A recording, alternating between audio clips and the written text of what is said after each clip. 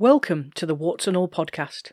I'm Susie Edge, medical doctor and historian, and I'm just fascinated by how we've treated the human body in life and in death, but let's face it, mostly in death. Thanks for joining me and for all the supportive tweets and reviews this week. I have a few thank yous to make, which is always wonderful to be able to do. Can I shout out Dr. Stuart Taylor? We went to medical school together. Stuart was out being a doctor, working, travelling the Scottish countryside and listening to the podcast between seeing patients, I hope. And he gave us a generous shout out on Twitter. I don't work in clinical medicine anymore, and as each year passes, I have more and more respect for those who do, out there on the front lines, being amazing, so thanks, Stuart. Speaking of doctors, thanks also to Dr. Rachel Hudson and her daughter Hannah. You guys have been the most wonderful and enthusiastic supporters, and I hope that you like your Warts and All t-shirt that's coming your way.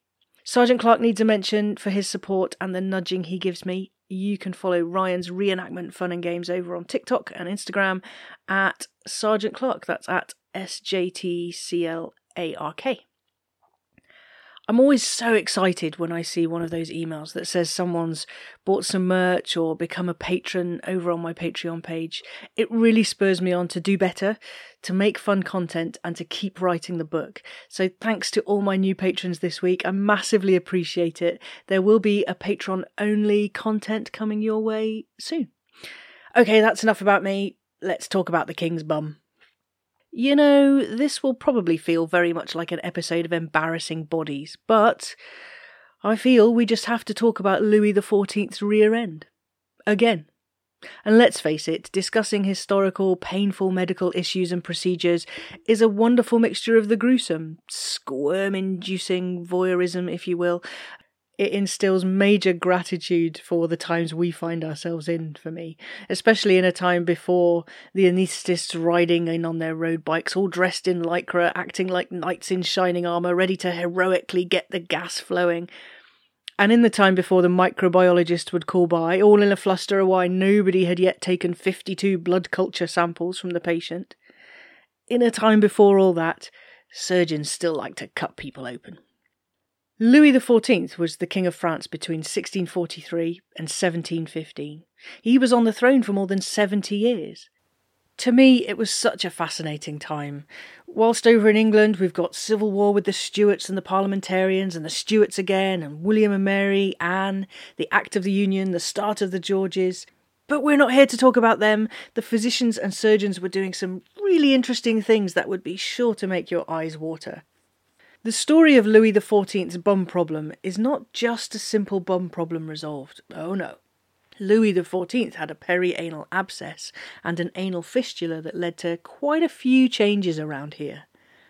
Fistulae were recorded long before Louis XIV made them popular, but the thing about Louis's bum health, and his health in general, is that his was also very well recorded. His physicians wrote it all down. They described rheumatism, vapours and humours, the fistula, insomnia, indigestion and reflux, headaches and fever, melancholy. They described urinary disorders, night sweats, erysipelas. He had vertigo and colds and colic and toothache and gout. He was not short of a problem or three. Everything the king produced, if you get my drift, was inspected and described in detail. You can tell a lot from the contents of a bedpan. The colour, the volume, the smell, and even the taste of urine can help detect many ailments, from a simple dehydration if the urine was dark, to stones if bloody and red, to porphyria if blue, to diabetes if sweet-smelling or tasting. Anyone who has eaten their share of asparagus will know that works, though I believe there are some people who can't detect the smell of asparagus pea, and I, for one, am rather jealous. Anyway, I digress. Louis had people to check out the contents of his bedpan and, dependent on their findings, make decisions about his treatments, be they bleeding their patient, enemas in the bottom end to clear the bowel, or tinctures of one kind or another in the top end to clear all sorts of ailments. In 1686, long before anaesthesia or germ theory were on the radar, Louis XIV complained to his physicians of a swelling in his perineum. The swelling was a bit sore, and soon it developed into an abscess, a painful, red, swollen sack of pus, making it quite hard to sit down or ride a horse, or even to stand still, probably. The physicians tried poultices, compresses, sugar compresses, and they were put onto the abscess. They punctured it to allow the pus to drain, and they injected it with various substances. They would apply red-hot irons to the abscess between his legs. None had much success, and unsurprisingly it was all very painful. Enemas and laxatives were given regularly. Louis loved a good enema. He was reported to have undergone over 2,000 of them. If you wanted to speak to the king at any point, no matter how urgent the chat, you might find that you were doing so whilst the king was having an enema. Pleasant thought. The enemas did nothing to help the abscess. The abscess, with all the prodding, injecting and poking, soon turned into a fistula. A fistula is a channel that develops from one cavity to another, allowing for the movement of pus and other bodily fluids and creations. Louis XIV's fistula was a pus-flowing channel that ran from inside the bowel, just inside, to a hole in the skin of the perineum. He basically developed a brand new hole, just near the original one. Eventually, with the physicians making no headway, the surgeons were consulted. And learned physicians who were internal medicine doctors looked down their noses at surgeons who were not considered in the same class. Surgeons were there to do the cutting. Operations were never top of the list for treatments as they brought with them the risk of infection. Nobody wants a suppurative wound in the bum area, or anywhere for that matter, but needs must, and Louis's needs were growing. In secrecy, an operation was planned. Charles Francois Felix was the king's surgeon, and don't get me wrong, he wasn't just dragged off the streets. He was the son of a lord, brother to a bishop, but still surgeons were not of physician rank just yet. But he was about to make a name for himself. Felix had not carried out an operation on an anal fistula before, so he needed time to perfect his art. This problem would require a fistulotomy, laying open and exposing the tract of the fistula, or unroofing. That's a really grim expression, unroofing, isn't it? The pus was drained out, allowing it to heal. When I made a short TikTok video about this, I had a lot of questions about how on earth one operates on an anal fistula. So if you're so inclined, you can go to YouTube and look at that. If you search for fistula, it will show arteriovenous fistula operations as well, which are a different thing. So you specifically need anal fistula in your search. Good luck with your what to watch next algorithm if you do. Story of my life. Many people will bring up Crohn's disease when discussing perianal abscess, and 30% of abscesses in Crohn's are associated with fistula, and many of the people will be squirming in their seats listening to this, knowing exactly how it feels. The king wasn't known to have suffered from Crohn's disease, and abscess and fistulae do occur on their own in the absence of Crohn's. Before he was able to get head down between the king's legs and perform this operation, Felix had to practice. He took a few months, and he practised on the people of Paris. In the hospital and prisons he found men to prod and poke and cut. None had much say in the matter. This was in service of their king. There were over 75 of them. We don't know their outcomes or how many actually survived, but hey, this was in the name of the king's bum, right? So pull your trousers down and bite on this leather strap. It might hurt a little.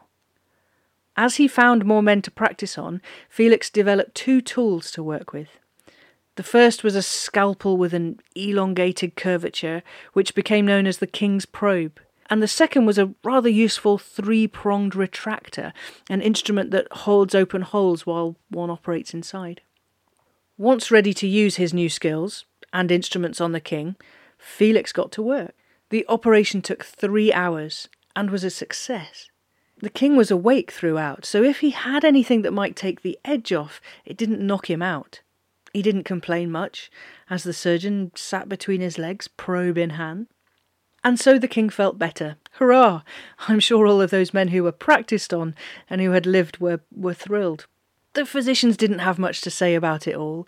They mentioned that they bled the king, so that was helpful. The surgeon did write down his account of the procedure, though. Felix was now a hero and was given a title and lands. he immediately retired to his new estate, his life's work complete. He did not operate again. Quit whilst you're ahead, I say. The king did need some more prodding later on, as many of these problems do, but overall the king was healed, and now everyone wanted in on the action. As fashionable as it is to copy the king's clothes and hair and mannerisms, so it was to copy the king in other aspects of life. Some were seen with bandaged rear ends to show that they too had undergone this fashionable new operation. Others went as far as to ask surgeons to cut their bums too in mock fistula operations to show how much they loved sucking up in court. Having had a fistula operation became the next big fashion accessory. Apart from the fashion to copy the king, there were other, more important repercussions from the healing of the king's bum by a once lowly surgeon. Surgery was now given more credit, and the surgeons were given more recognition. French surgeons in particular were now highly regarded. Recognition of the craft by the monarch himself led to greater things for the surgical profession, and this continued into the reigns of the Louis who followed. But interestingly for Louis XIV, it may well have been a lack of surgery that led to his death. Of course, it's all a matter of what if this and what if that, and he was getting on in years, but years later, when Louis complained of a pain in his leg, his physicians diagnosed sciatica. Louis, in fact, had started to develop gangrene, an infection from a cut or a bite or a way in through the skin for bacteria to cause trouble. Gangrenous legs turn white, and then purple, and then black as the tissue dies. In gas gangrene, he could have developed a bubbling under the skin like a blackened bubble wrap. The pain was so much that the king had begged for an amputation.